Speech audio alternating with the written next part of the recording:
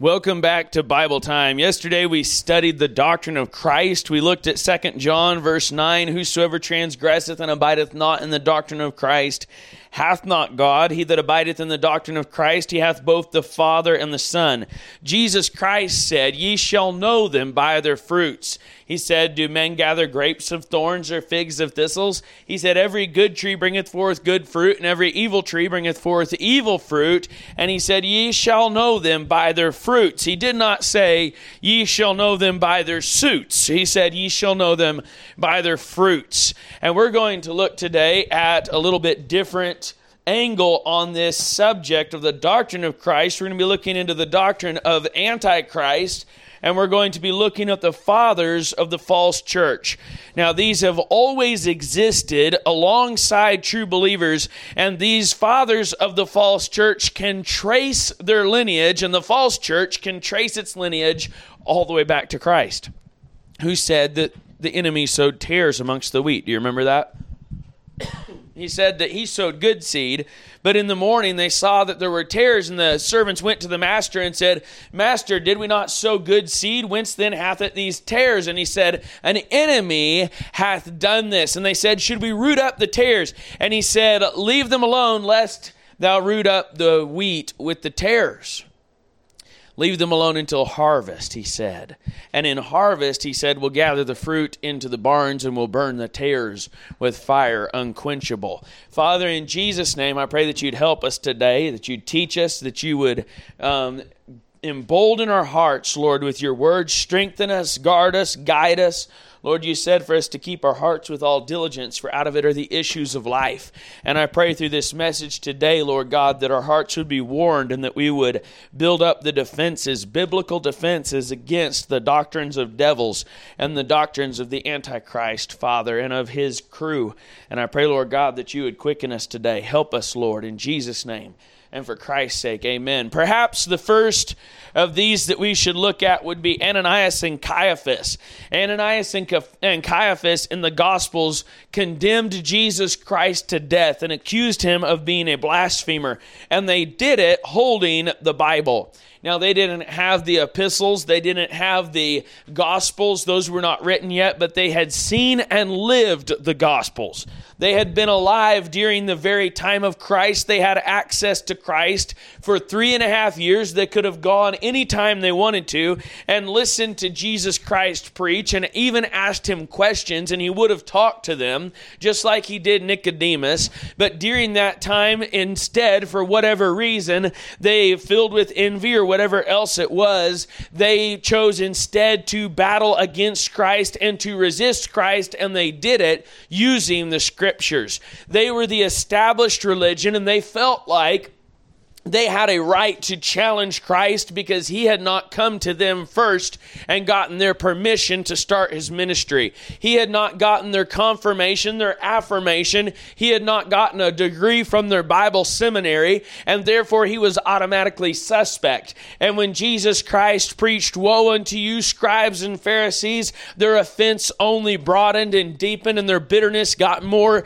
hateful and hostile until they came to the point that Ananias, speaking in a word of prophecy, because he had a true and legitimate office of the church of the Jew of high priest.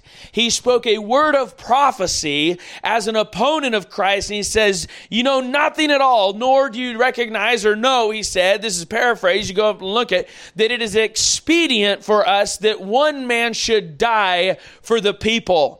And there he talked about Jesus Christ dying a substitutionary death. Well, in his little wicked snake-sized mind, Ananias or Caiaphas, whichever one it was that said it, was actually thinking of Jesus Christ dying to keep the Jews from being removed from their home in Israel by the Romans. What God was saying through Ananias, what God was saying through that prophecy was that Jesus Christ would die for the sins of the world.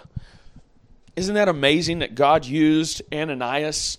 Because he was in a position that was legitimate, even though he was an illegitimate believer in a legitimate position. Do you see that? Isn't that amazing? Now, I made the statement earlier that the fathers of the false church have always existed. The false church has always existed. It's always existed in line, in parallel with the true church. Do you hear me today? It's always used the Bible. The false church has always used the Bible. The false church has always taught the Bible. The false church has always held biblical offices. And the false church has always, as much as possible, gotten biblical offices within biblical churches. We're going to look at that today. We're on a wolf hunt today. We're going to look at these all through the Bible. We have a couple men that went along with the false church. Herod mocked Christ when there was no show. He wanted to see Christ do a miracle. Christ didn't do it, so he beat Christ and mocked him. Pilate condemned Christ for political gain. He was afraid of Christ because he felt that there was something real about Christ, but he would not believe Christ. Instead, whenever the Jews said, "We have no king but Caesar," and he found himself in a political bind, he sided with the wicked Jews who were against Christ, and he put Christ to death, or he condemned him to die. Christ was not put to death by man. He laid his life down. He laid his own life down. So these are some of the first of the false church. Now, the first apostle of the church of perdition is Judas Iscariot. The first apostle of the Perdition. He sold Christ for silver. And he was, spiritually, he would be the first pope of the false church. He was willing to betray the Son of God for 30 pieces of silver. And if you go back and look down through the ages, there have been many men who have betrayed Christ for pieces of silver. Men who have gotten themselves rich off of the people of God and off of the extortion of the poor and the use of religion to sell absolvences and other such abominations in order to enrich themselves off of so-called Christians who are really ignorant people that don't know the Lord Jesus Christ in truth, but have a fear of God, a fear of hell, and a desire to go to heaven, and are led astray by the error of the wicked and by the feigned words and covetousness of these ungodly men. So you have Judas Iscariot, the apostle, the first apostle of the church of perdition, the apostle of the serpent. You have Ananias. There in the book of Acts, he kept back part of the price. And Ananias and Sapphira there, they were in the church. They were part of the church, but they brought in the leaven of hypocrisy. And they wanted people to recognize them and think highly of them. And so they sold a possession and kept back part of the price and claimed that they gave everything to God, when in truth they only gave a part. And Peter had, by word of prophecy, had them struck dead, and there they died. Simon, he was there. He's part of the fathers of the false church. Simon the sorcerer got saved out of Samaria, and he made a profession of faith there in Acts chapter 8. And he said that he got saved, but then whenever he saw that by the laying on of the apostles' hands the gift of the Holy Ghost was given, he offered the apostles money, that on whomsoever I may lay my hands, they may receive the Holy Ghost. He said, and Peter said, "Thy money perish with thee. Thou hast neither right nor lot in this matter, for thy heart is not right with God."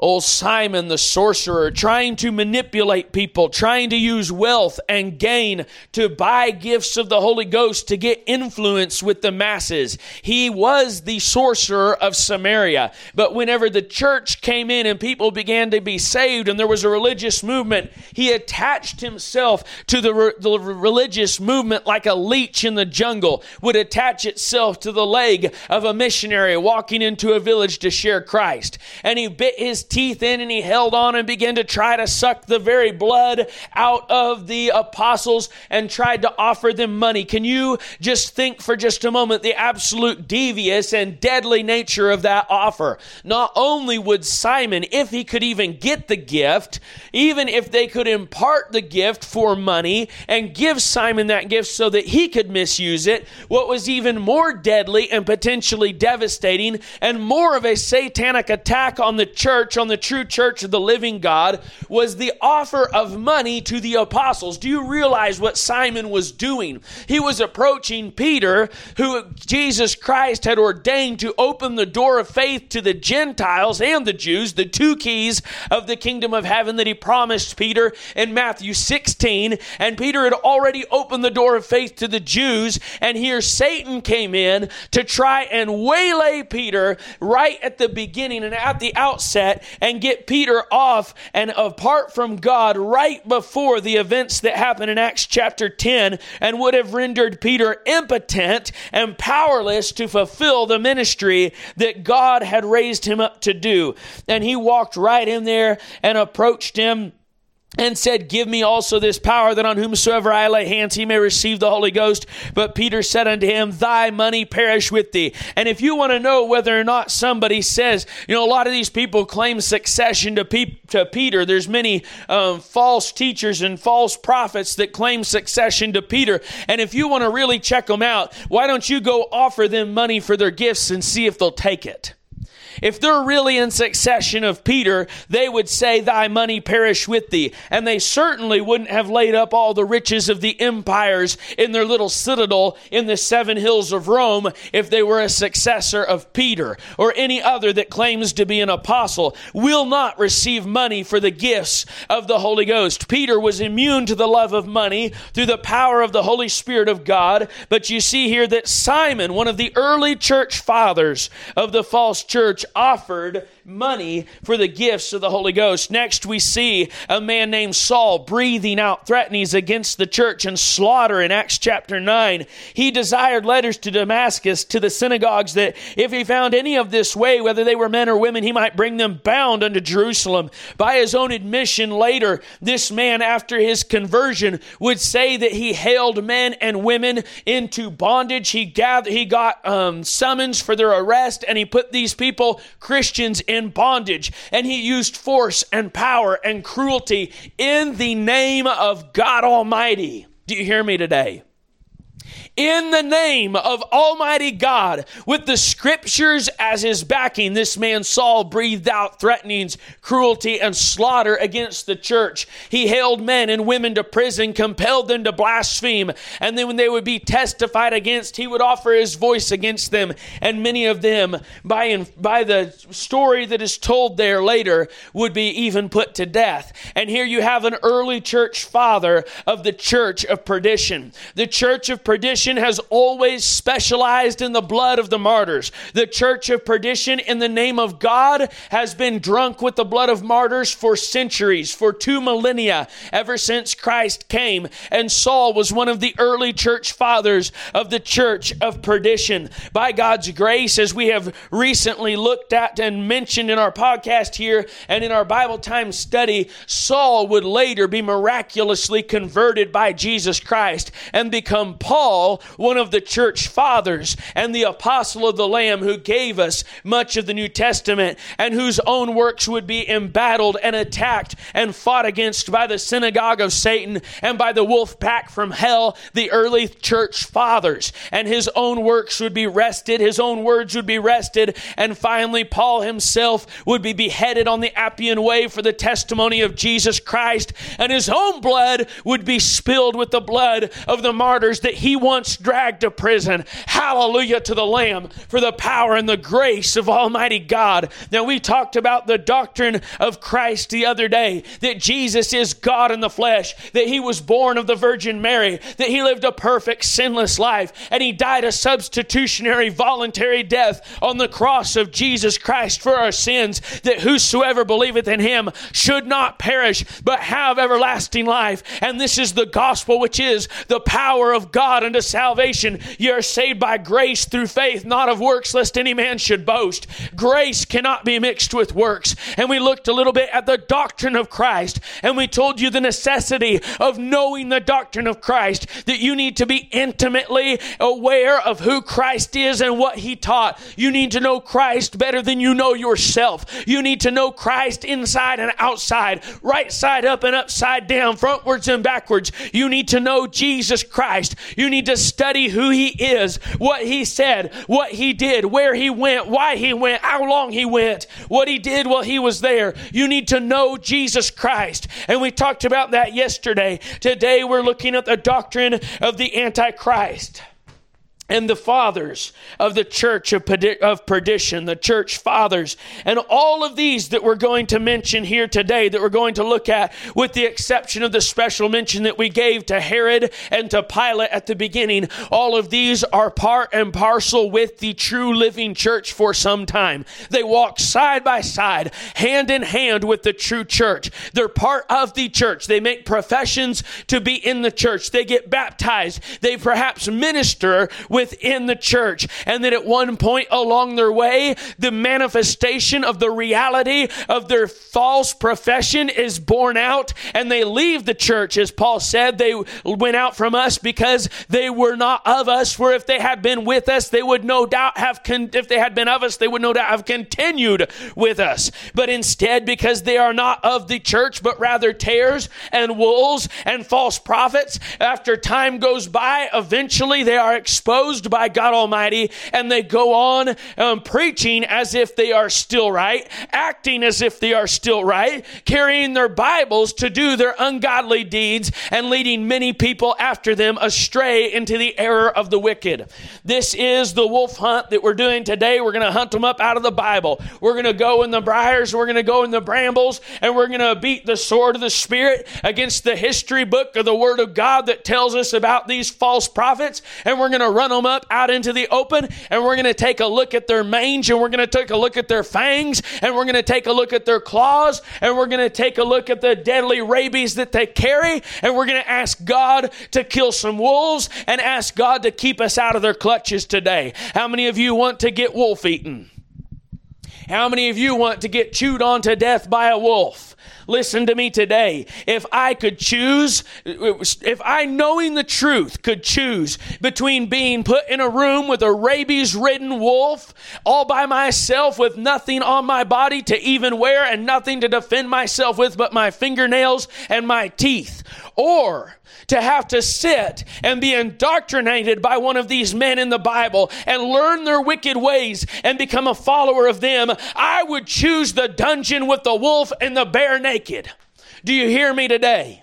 A literal physical wolf is not as dangerous as a spiritual wolf. And we are warned in the Bible against spiritual wolves. Spiritual wolves in the Bible follow our adversary, the devil, who walketh about as a roaring lion seeking whom he may devour. That mangy, disease-ridden abomination of the devil walks about masquerading as Jesus Christ, who is the Lion of the tribe of Judah. You can only tell the difference between them if you get close. And by the time you get close to that roaring lion, the devil, it's too late. So you better get close to the Lion of the tribe of Judah. He's got a wolf pack, that old devil does. That mangy devil, the adversary, the devil that walketh about as a roaring lion, has got a wolf pack that follows him. They follow him howling, they follow him snapping, they follow him snarling, but he's too smart to let them look that way when they come to you. So he dresses them up in sheep's clothing, and he makes his angels ministers of light,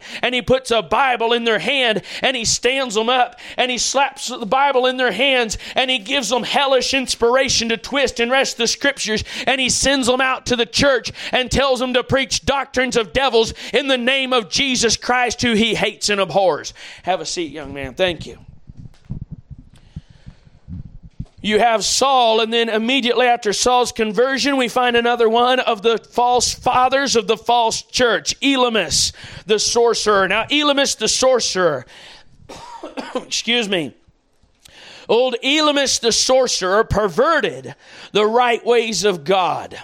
He perverted the right ways of God, contradicting and blaspheming the gospel as Paul tried to preach to the deputy of the area That's in Acts chapter 13. The deputy of the country, Sergius Paulus, a prudent man, called for Barnabas and Saul and desired to hear the word of God. But Elymas the sorcerer, for so is his name by interpretation, withstood them, seeking to turn away the deputy from the faith. Now, if you look back at verse 6, it tells us that there was a certain sorcerer, a false prophet, a Jew, whose name was Bar-Jesus. That means son of Jesus. So right here, we find that one of the fathers of the church of Perdition is running around with the name of Son of Jesus. And he's a Jew. He's got the biblical background. He's got the Bible under his arm. He's got the name of Jesus plastered across his pedigree. And here he is resisting the gospel that's being brought by Paul and Barnabas to Sergius Paulus, the deputy of the country. And then Saul, who also is called Paul, filled with the Holy Ghost, set his eyes on him and said, "O full of all subtlety and all mischief, thou child of the devil, thou enemy of all righteousness, wilt thou not cease to pervert the right ways of the Lord? And now behold, the hand of the Lord is upon thee, and thou shalt be blind and not seeing the sun for a season." And immediately he went about seeking some to lead him by the hand. Then the deputy, it says, when he saw what was done, believed, being astonished at the doctrine of the Lord. Listen to me today. All this interfaith stuff, all this ecumenical garbage where we're all supposed to just get along and get together and give our pulpits to any old man that shows up with a Bible is a doctrine of devils. And it's straight out of hell. You want to try and tell me we all serve the same God? You want to try and tell me we're all going to the same place? You want to try and tell me that just because somebody has a cross or a crucifix or prayer beads or something to identify them in some way as Christian, that I'm supposed to give them an equal hearing? I tell you that you have been subverted. You have been taught doctrines of devils. If you're not a wolf yourself, if you're teaching people to go out and just listen to any old hack job that comes off the plant out of the old dead seminaries and starts preaching doctrines of devils, you're either a wolf or you've already been half devoured and you're infected with the rabies disease. And that's right today. Lump it or like it, it's right. Judaizers come up next in the book of Acts, and then they show up in Galatians again, having turned an entire region against Christ. And Paul says, you have fallen from grace to the church of Galatia because they let a bunch of Jewish preachers show up at their doorstep and start preaching the doctrines of devils. These are the fathers of the church of Perdition. Next in Acts 19, or actually in Acts before 19, somewhere around 17, you have the Thessalonican Jews. And these Thessalonican Jews were moved with envy when they saw the city and all the Gentiles come and turn out to hear the gospel of Jesus Christ.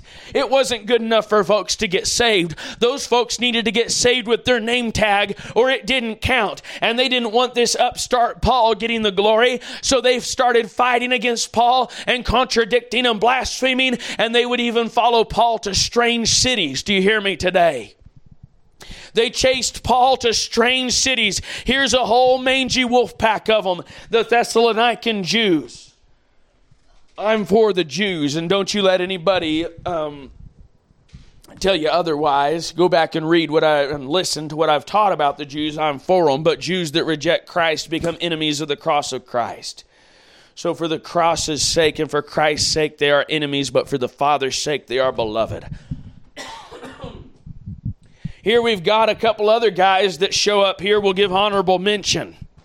These guys aren't so much church fathers as they are exactly the material that the church fathers of the church of Perdition are looking for. You got old Felix in Acts 24 who trembled but was unchanged because he loved money and convenience, and he didn't want to repent and believe the gospel, and he left himself prey to the false church. Oh, if money speaks to him, the false church has got ways with money. Then you've got old Festus willing to do the Jews a pleasure. So he leaves Paul bound, and he mocks the Lord, and he appeases the Antichrist factions. You've got old Agrippa. He knew the prophets, he knew the Bible, and he said, almost thou persuadest me to be a Christian. Now these men, though they weren't ever seen to be disseminating doctrines of devils, were doubtless open to those doctrines of devils, so he gave them an honorable mention. Next, let's look at the next prey to the doctrine of devils, Centurion Julius, who believed the master and owner of the ship rather than Paul. Here's a man who's got his eye on the ways of the world, who thinks the old preacher doesn't know what he's talking about, and he'd rather listen to the master and the owner of the ship than the old apostle Paul. And you can read how his story ended in a massive shipwreck, and there in the end of the book of Acts. Let's get back to the church of Perdition here and the fathers of the said church. These are the false apostles. Go to 2 Corinthians 11. 2 Corinthians 11 verse 13, deceitful workers. We're on a wolf hunt today. The only kind of wolf that's a good wolf is a dead wolf. Our conservation department is releasing wolves back into the wild all over the place. You know, there's a reason they're extinct in a lot of areas, and the reason is that normal people with common sense and decency don't want 180-pound beasts with rabies and mange and dread diseases and a disposition like hell running into their backyard with their children. But the conservation department worships and serves the creature rather than the creator. And so they're introducing wolves again all across our land. And the reality of the physical introduction of wolves only mimics and follows the spiritual introduction of wolves into the land of America, because this country has been overrun with false apostles. 2 Corinthians 11 and verse 13. It says here, for such are false apostles, deceitful workers, transforming themselves into the apostles of Christ. Did you hear me today? And there's a whole lot of them, but did you know this isn't a new trend? There have been false apostles transforming themselves into the apostles of Christ since the apostles. This is no new trend. So you can go and find today a great big false church that claims succession of apostleship all the way back to Peter. And you can go back and look. Jesus said, ye shall know them by their fruit. Go back and study the lives of these false apostles. Look at what they did and what they believed and how they behaved. And it doesn't take a rocket scientist to see the wolf under the sheep's clothing. Now here we've got these false apostles, deceitful workers, transforming themselves into the apostles of Christ. And no marvel, for Satan himself is transformed into an angel of light. Therefore it is no great thing if his ministers also be transformed as the ministers of righteousness, whose end shall be according to their works.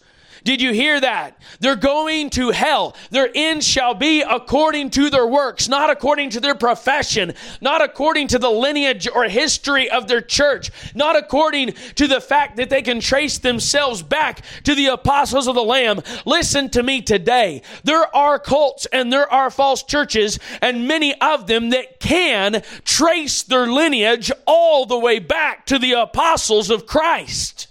They can. But where they fail to tell you the truth is that they fail to tell you that they are the ones that resisted and withstood the apostles of Christ, and that their first apostle is Judas himself. We're going to look at some of the names of these apostles. They're coming up. But in the meantime, let's look at that wicked in 2 Thessalonians and give him a mention, and he'll be the last one that we touch on today. Lord, help us today in Jesus' name. We know the devil hates being exposed. The devil hates the truth being told about him and about his churches and about his church, the great whore. And I pray, Lord God, that you would give us grace today and strength against the devil, and that you would win the victory, and that you'd release people who are held captive. And Lord, that you would set the lines of battle clear and plain so that people are not duped by this trash. Help us, Lord, in Jesus' holy name. 2 Thessalonians 2:8 says, and then shall that wicked, with a capital W, be revealed. There's one that is named wicked, and he's going to be revealed, whom the Lord shall consume with the spirit of his mouth, and shall destroy with the brightness of his coming, even him whose coming is after the working of Satan with all power and signs and lying wonders. Did you hear that today? The wicked, the one called wicked, who Jesus Christ Christ will destroy it with the brightness of his coming. None other than the Antichrist himself. This man will be destroyed by the coming of Christ, and he will enter in after the working of Satan with all power and signs and lying wonders. Do you hear me today? The false church has power. The false church has doctrine. The false church has wealth. The false church has heritage. It can claim its lineage all the way back to Christ. The false church is full of lying wonders and signs. It says here, and with all deceivableness of unrighteousness in them that perish, because they received not the love of the truth, that they might be saved. What is it that gets people caught up in the false church? They receive not the love of the truth. They love the signs. They love the lying wonders. They're willing to be duped. They're just waiting to be duped because they don't know the doctrine of Christ, and they don't follow the doctrine of Christ, and they don't keep the commands of Christ, but they have a profession. And like old Agrippa, almost thou persuadest me to be a Christian. So they join an almost church, a church that you don't have to be persuaded, a church you don't have to repent, a church you don't have to turn to Jesus, a church where you will never be subject to true preaching about the doctrine of Christ and the truth of the Word of God. And they love not the truth, so they join these churches full of false apostles, and they follow their deceivable lying wonders and signs and believe a lie. It says in verse 11, and for this cause God shall send them strong delusion, that they should believe a lie, that they all might be damned who believe not the truth, but had pleasure in unrighteousness. Amen. This ain't a fun message, but it's a true message, and we're going to hold on. We're going to keep plowing. Next, we'll see in 2 Thessalonians that there's a whole group of people called disorderly there in 2 Thessalonians, working not at all but are busybodies. And he talks about young widows who become idlers, tattlers, busybodies, and they're running around, getting into trouble and saying things they ought not say. And these deserve at least an honorable mention. Perhaps not church fathers, but they do get in the honorable mention. We're looking again at the church of perdition and the church fathers of the church of perdition. 2 Timothy 3:8.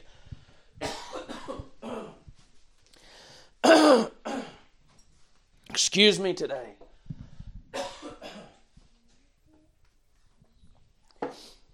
2 Timothy 3:8. Now as Jannes and Jambres withstood Moses, so do these resist the truth. Men of corrupt minds reprobate concerning the faith. That means that their mind has been turned upside down concerning the faith. And they call evil good and good evil. And those things which God holds up as something to be considered saving faith, they repudiate, they hate, they thrust away from them. And they substitute a false faith, a faith in the doctrines and commandments and works of men for righteousness. And here are these mentioned here in the Word of God as Jannes and Jambres who withstood Moses.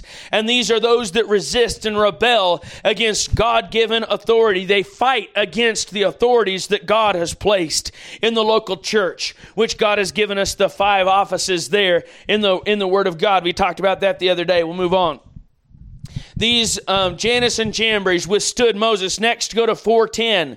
Chapter 4 and verse 10. For Demas hath forsaken me, having loved this present world, and is departed unto Thessalonica. Here you have the soul winner Demas in the evangelistic band of Paul the Apostle. And he went along and he preached the gospel. He backed up the Apostle Paul. He was part of that first church. And then he left Paul, having left this present world. But a man with that much education, a man with that much heritage, a man with that much of a pedigree, having worked and discipled directly under the Apostle Paul and knowing what he's doing, he would not be long without a church. And we don't know. I haven't even looked him up in church history. And if I did, I wouldn't trust 85% of what I read about him, because that stuff's written by man and not by God.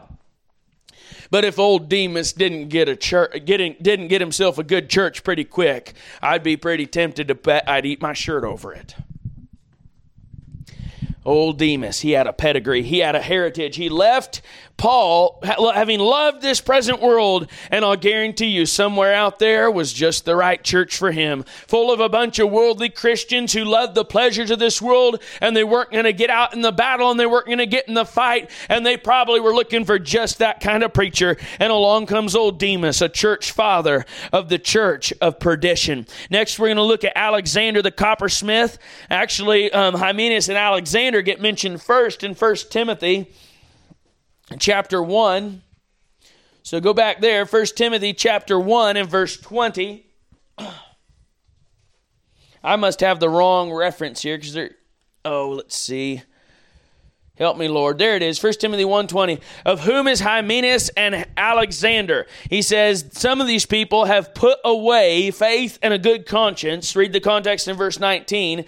And concerning faith, he says, have made shipwreck. Of whom is Hymenaeus and Alexander, whom I have delivered unto Satan, that they may learn not to blaspheme. Old Alexander and Hymenaeus are blasphemers. They're teaching lies about Jesus Christ. And boy, does that make them qualified to be church fathers. They were in the church Paul started. They can trace their lineage back to the very early church, and they're placed there where they were converted, quote unquote, under the ministry of Paul the apostle. And don't doubt for a minute that they carried that pedigree with them and used it everywhere that they went. Well, they carried the word of God that had been delivered them to Paul and twisted and wrested the scriptures to their own destruction. You have Hymenaeus and Philetus, who had succumbed to profane and vain babblings, the Bible says. Then their words do eat as a canker, the apostle Paul said as he warned his son Timothy against them and against their words. He says they say things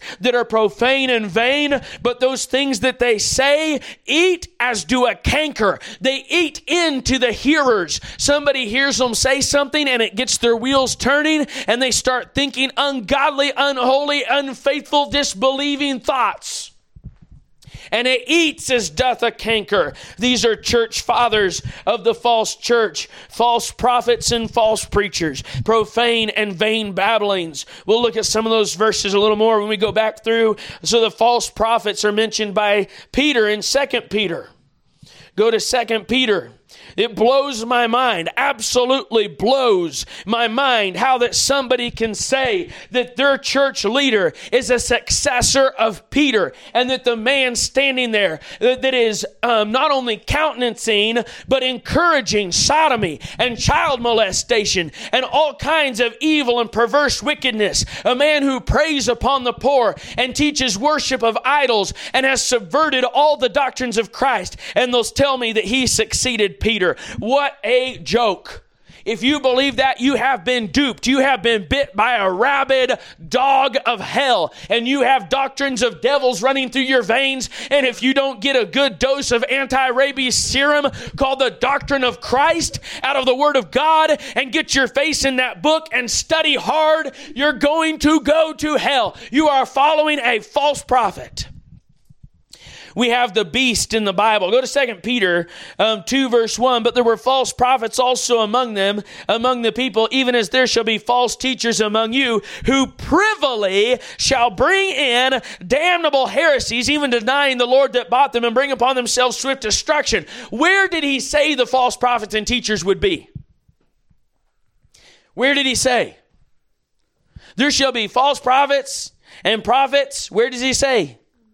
Among the people. He's talking, and he also tells the elders which are among you, I exhort who am also an elder. He's talking to the churches, and he says, among you there will be false prophets. Among you there will be false teachers. They will rise up. They will bring privily. That means secretly, quietly, in the background, subtly, covered up, and with feigned words. They're going to sneak in, bringing these damnable heresies in and deceive many of the people and take them away from the fold of Jesus Christ. Listen to me today. If somebody walked into the church painted red with horns growing out of his head and silver filed pointy teeth that stuck out of his mouth like fangs and all kinds of demonic jewelry all over his face, not wearing a shirt with demons tattooed all over his naked chest, would you let him preach? Absolutely not. Duh. So what? Satan's not stupid, okay? Satan's wicked, Satan's vile, but the Bible says he's more subtle than any beast. He's subtle. And he transforms his preachers into angels of light. He doesn't send them in looking like that, but if you could see their soul, they would look like that. But they come in how? They come in with their hair done just right. They come in with their suit on if you're one of those suit churches. They come in overalls and brogans if you're one of those kinds of churches. They come in long black robes with a little white thing in their collar if you're one of those kinds of churches. They wear big tall hats and carry an orb on their lap with a cross on it and let people kiss their ring for spiritual favor and sit on the 7 hills and 7 mountains of Rome in the Vatican. These are the false preachers and false prophets, and they come decked out in the trappings of religion. They come covered in crosses. They come covered in seminary degrees. They come covered with Bibles and with literature and with the praise and applause of men as they carry their Bibles under their arms. And they're false apostles, deceivers, false prophets, the beast, the false prophet, the great whore are all next in their mention. These are the fathers of the false church. The beast, the false prophet are yet to come. The great whore has been with us for 2,000 years,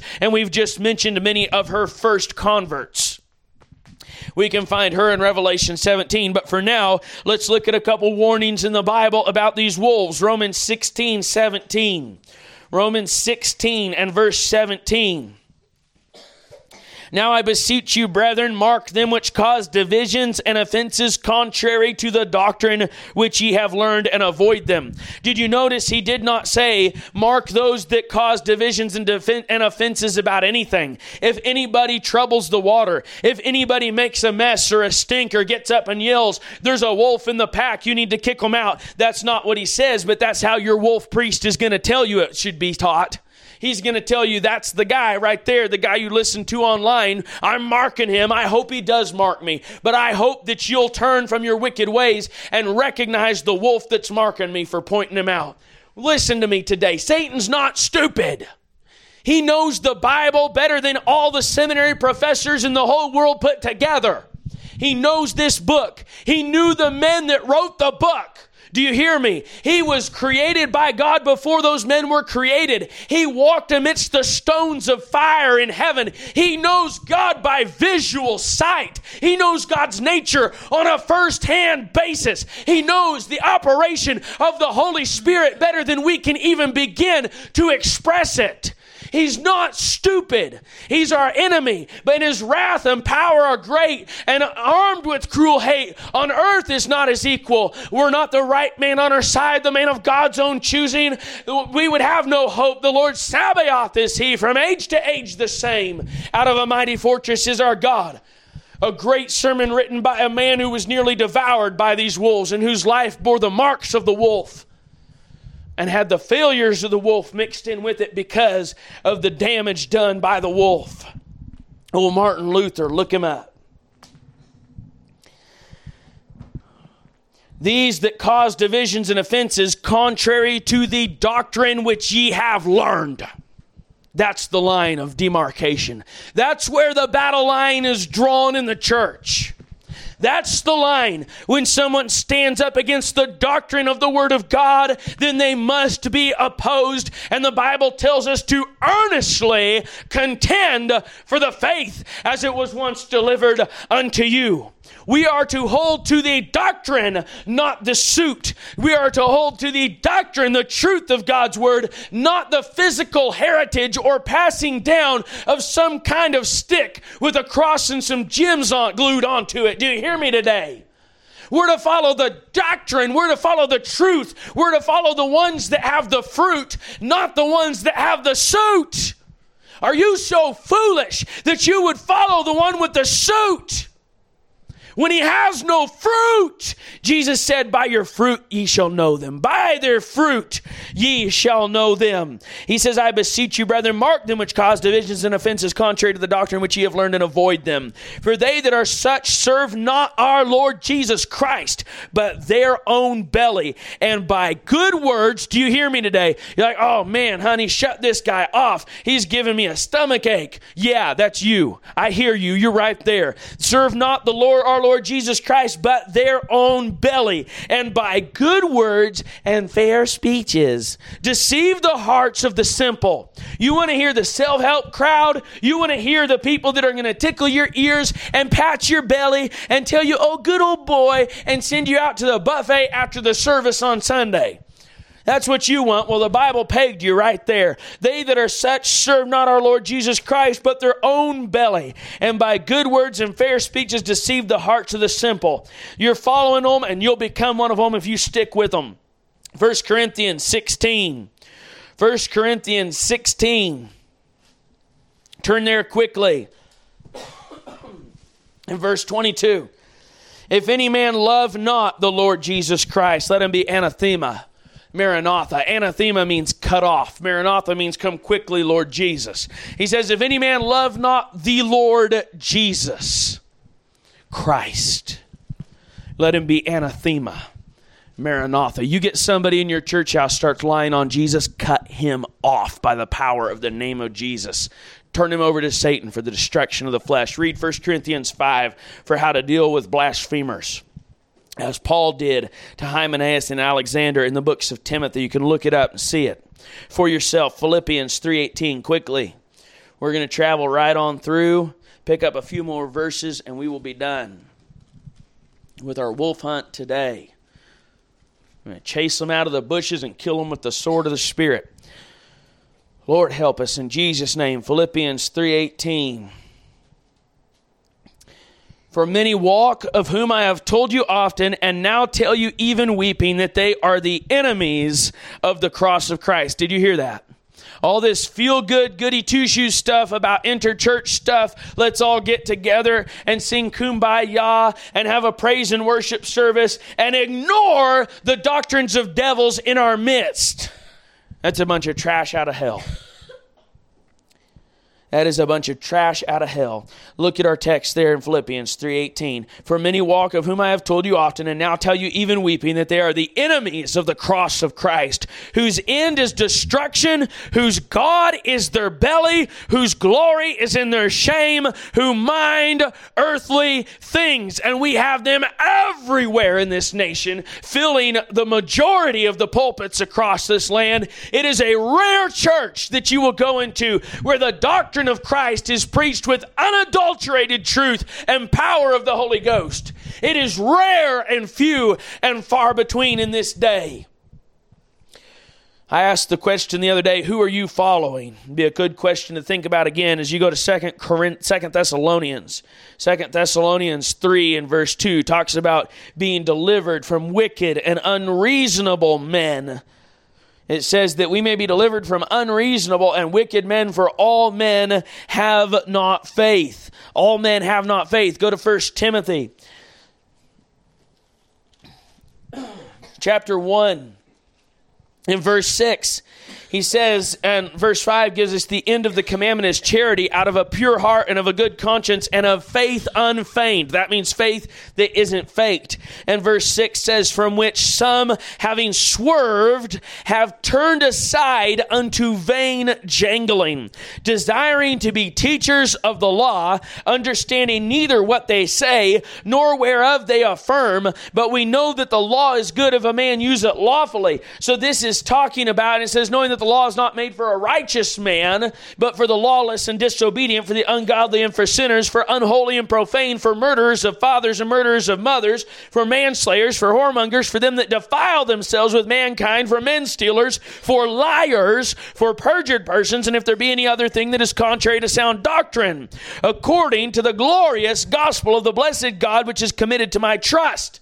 So he says, if there be any other thing that is contrary to sound doctrine, talking about people that desire to be teachers of the law, but they've turned aside from the doctrine of Christ. These people have turned aside to vain jangling. Listen, you're Judaizers, you're law keepers who are trying to keep the law as some measure of righteousness, even though they say, oh, I keep the law because I love Jesus. Yet if you press them very far at all, it becomes apparent that they do it because they think that it's required for righteousness.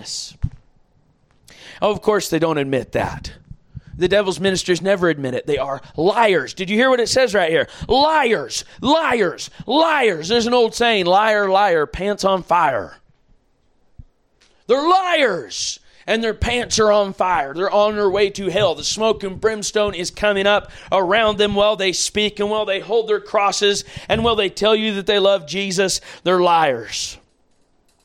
1 Timothy 6, they've departed from the glorious gospel of Jesus Christ. 1 Timothy 6 and verse 3, if any man teach otherwise and consent not to wholesome words, get this, even the words of our Lord Jesus, and to the doctrine which is according to godliness, he is proud, knowing nothing, but doting about questions and strifes of words, whereof cometh envy, strife, railings, evil surmisings, perverse disputings of men of corrupt minds and destitute of the truth, supposing that gain is godliness. From such withdraw thyself. Listen to me today. You're in a church full of this garbage, full of these doctrines of devils. You need to withdraw yourself. If you are in a leadership position and can do anything about it, drive the wolves from the flock by the name of Jesus Christ. Get in the book. Learn the doctrine of Christ. Get salvation down solid and earnestly strive, earnestly contend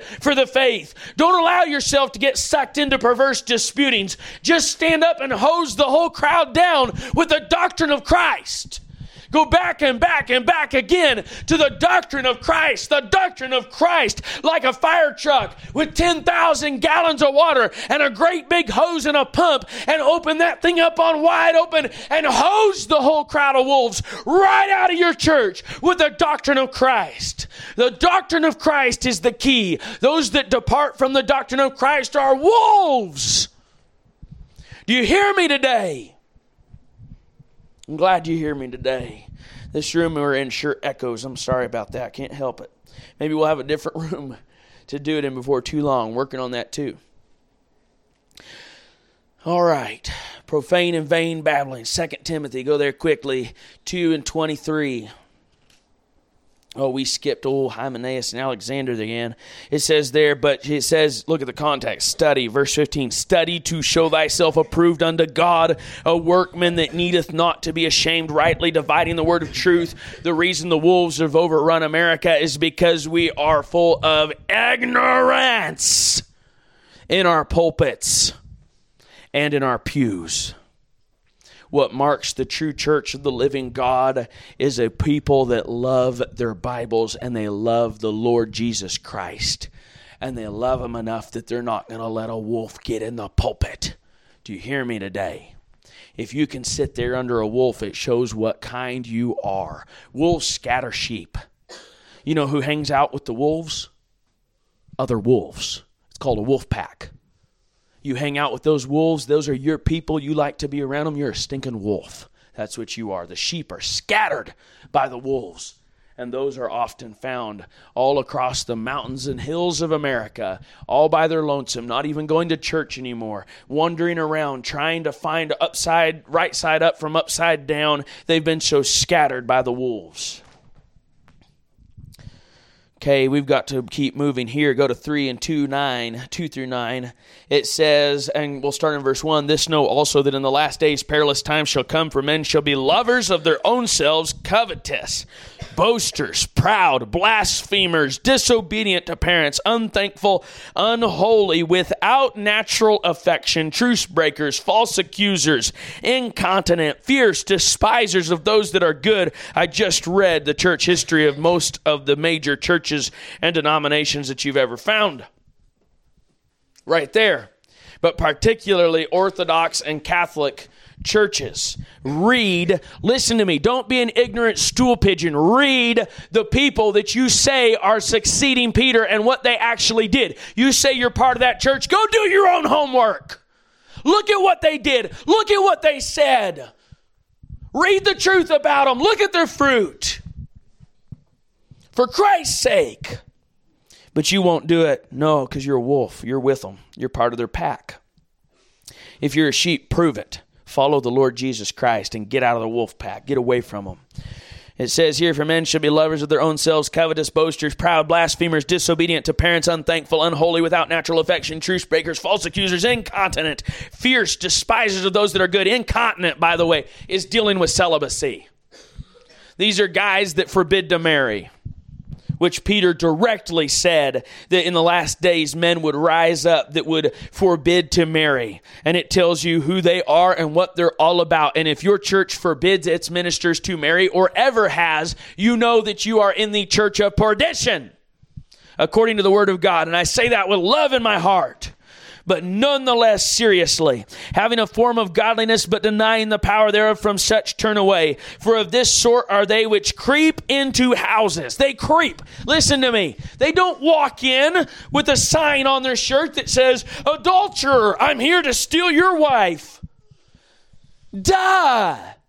How stupid can we be? They creep into houses and lead captive silly women laden with sins, led away with diverse lusts, ever learning and never able to come to the knowledge of the truth. They've got degrees on their wall till there's no wall left. It's covered with their degrees, but never in all their 50, 60, 70 years of erudite learning and theological studies have they ever once been able to comprehend the most basic concept of the doctrine of Christ. Ever learning and never able to come to the knowledge of the truth. Now, as Jannes and Jambres withstood Moses, so do these also resist the truth. Men of corrupt minds reprobate concerning the faith, but they shall proceed no further, for their folly shall be manifest also unto all men, as theirs also was. And what is the counter to this? Verse 10, but thou hast fully known my doctrine. Not church doctrine, my doctrine. Get away from church doctrine and get in the apostles' doctrine that we have in the 66 books that are perfectly preserved in the Word of God. We have it in English in the Authorized Version Bible. You look at it for yourself. Compare Scripture to Scripture. Judge them by their fruit. Thou hast fully known my doctrine, manner of life, faith, long-suffering, charity, patience, persecutions, afflictions, which came unto me at Antioch, at Iconium, at Lystra, which persecutions I endured, but out of them all the Lord delivered me. Yea, and all that will live godly in Christ Jesus shall suffer persecution. All right, Mr. Five-piece suit jet plane preacher, running around with your multi-million dollars, all men speaking well of you, welcomed into kings' palaces and presidents' rotundas, and everybody says good about everything you do as you rake in millions from the miserable poor who you deceive with your lies. Show me the signs of an apostle. Show me your tribulation. Show me your affliction. Show me your shipwrecks. Show me your stonings. Show me the marks on your back from the times you've received 40 stripes save one. It's a bunch of trash.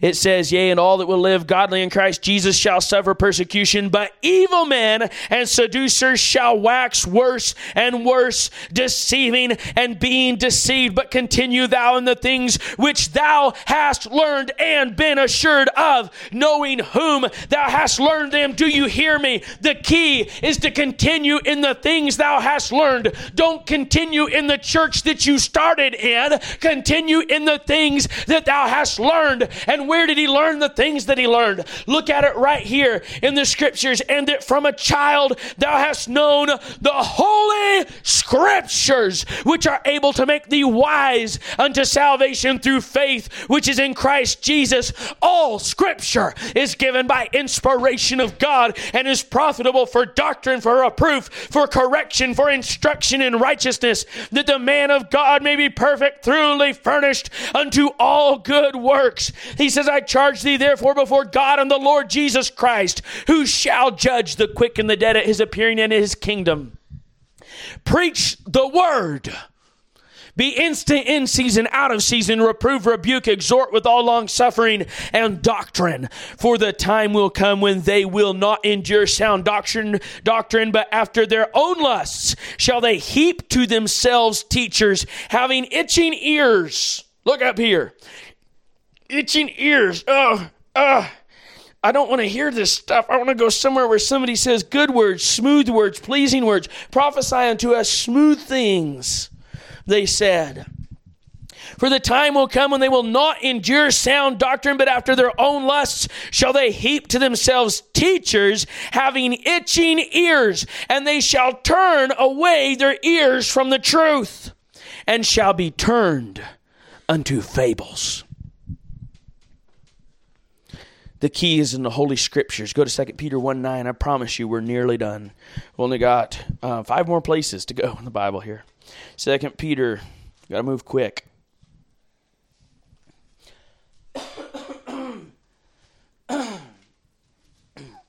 Second Peter 1:9. He says, receiving the end of your faith, even the salvation of your souls, which is not the verse I was looking for, but it's a good one, of which salvation the prophets have inquired and searched diligently, who prophesied of the grace that should come unto you. Speaking of Jesus Christ and how it's testified in the Word of God. Maybe I was looking for 1 Peter. Oh, that is 1 Peter. That's my problem. 2 Peter 1:9. But he that lacketh these things is blind, and cannot see afar off, and hath forgotten that he was purged from his old sins. 2 Peter 2. That there were false prophets also among the people, even as there shall be false teachers among you, who privily shall bring in damnable heresies, even denying the Lord that bought them, and bring upon themselves swift destruction. And many shall follow their pernicious ways. You want to say, I know my church is the right church because it's always been around, and there's always been lots of people that go there. Oh, really? Read 2 Peter 2:1 and 2. And many shall follow their pernicious ways. You've got the wrong concept of the church. You just completely reprobate concerning the faith. You need to get right with God. God's people are persecuted. God's people are chased. God's people are harrowed. All who will live godly in Christ Jesus shall suffer persecution. God's people have their stuff stolen from them. They don't steal stuff from other people like your mega big church does. God help us today. And if yours doesn't, I wasn't talking to you, so don't get mad at me. And many shall follow their pernicious ways, by reason of whom the way of truth shall be evil spoken of. And through covetousness shall they with feigned words make merchandise of you, whose judgment now of a long time lingereth not, and their damnation slumbereth not. He's saying the judgment of God is not going to linger. It hangs over your head. I used to misread that and think that your judgment, your ability to comprehend things, lingereth not. Well, that would apply, but it's not what the Bible says. Your judgment went away with the wind. But no, he's saying that the judgment of God is lingering, and it's not going to keep lingering. It's hanging over your head.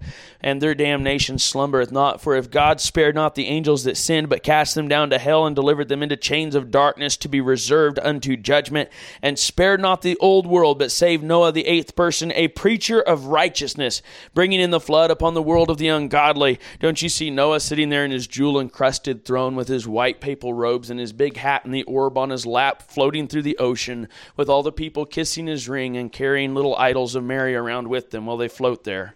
That wasn't how it happened, was it? No, you see an old rough character that had to put together a boat with his own stinking hands. He actually knew how to work. And he worked hard. And he built a boat. It's just, okay, we got to keep moving. Bear with me.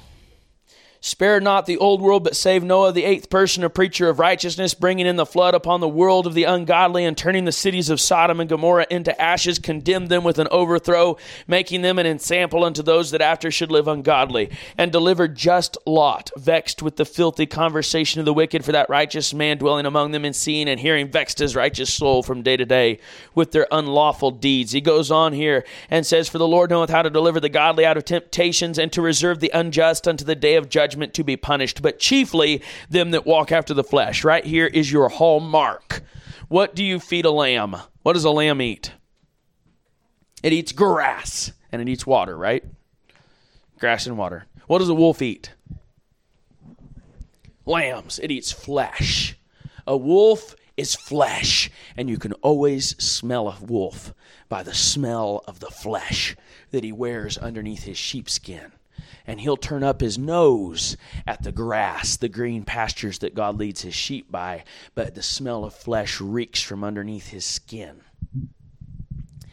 They that walk after the flesh and the lust of uncleanness and despise government, presumptuous are they, self-willed. They are not afraid to speak evil of dignities, whereas angels which are greater in power and might bring not railing accusations against them before the Lord, but these as natural brute beasts, made to be taken and destroyed, i.e. wolves, speak evil of the things that they understand not, and shall utterly perish in their own corruption, and they shall receive the reward of unrighteousness, as they that count it pleasure to riot in the daytime. Spots they are, and blemishes, sporting themselves with their own deceivings while they feast with you, having eyes full of adultery that cannot cease from sin, beguiling unstable souls. In heart they have exercised with covetous practices, cursed children which have forsaken the right way, and are gone astray, following the way of Balaam the son of Bosor, who loved the wages of unrighteousness, but was rebuked for his iniquity. The dumb ass, speaking with man's voice, forbade the madness of the prophet.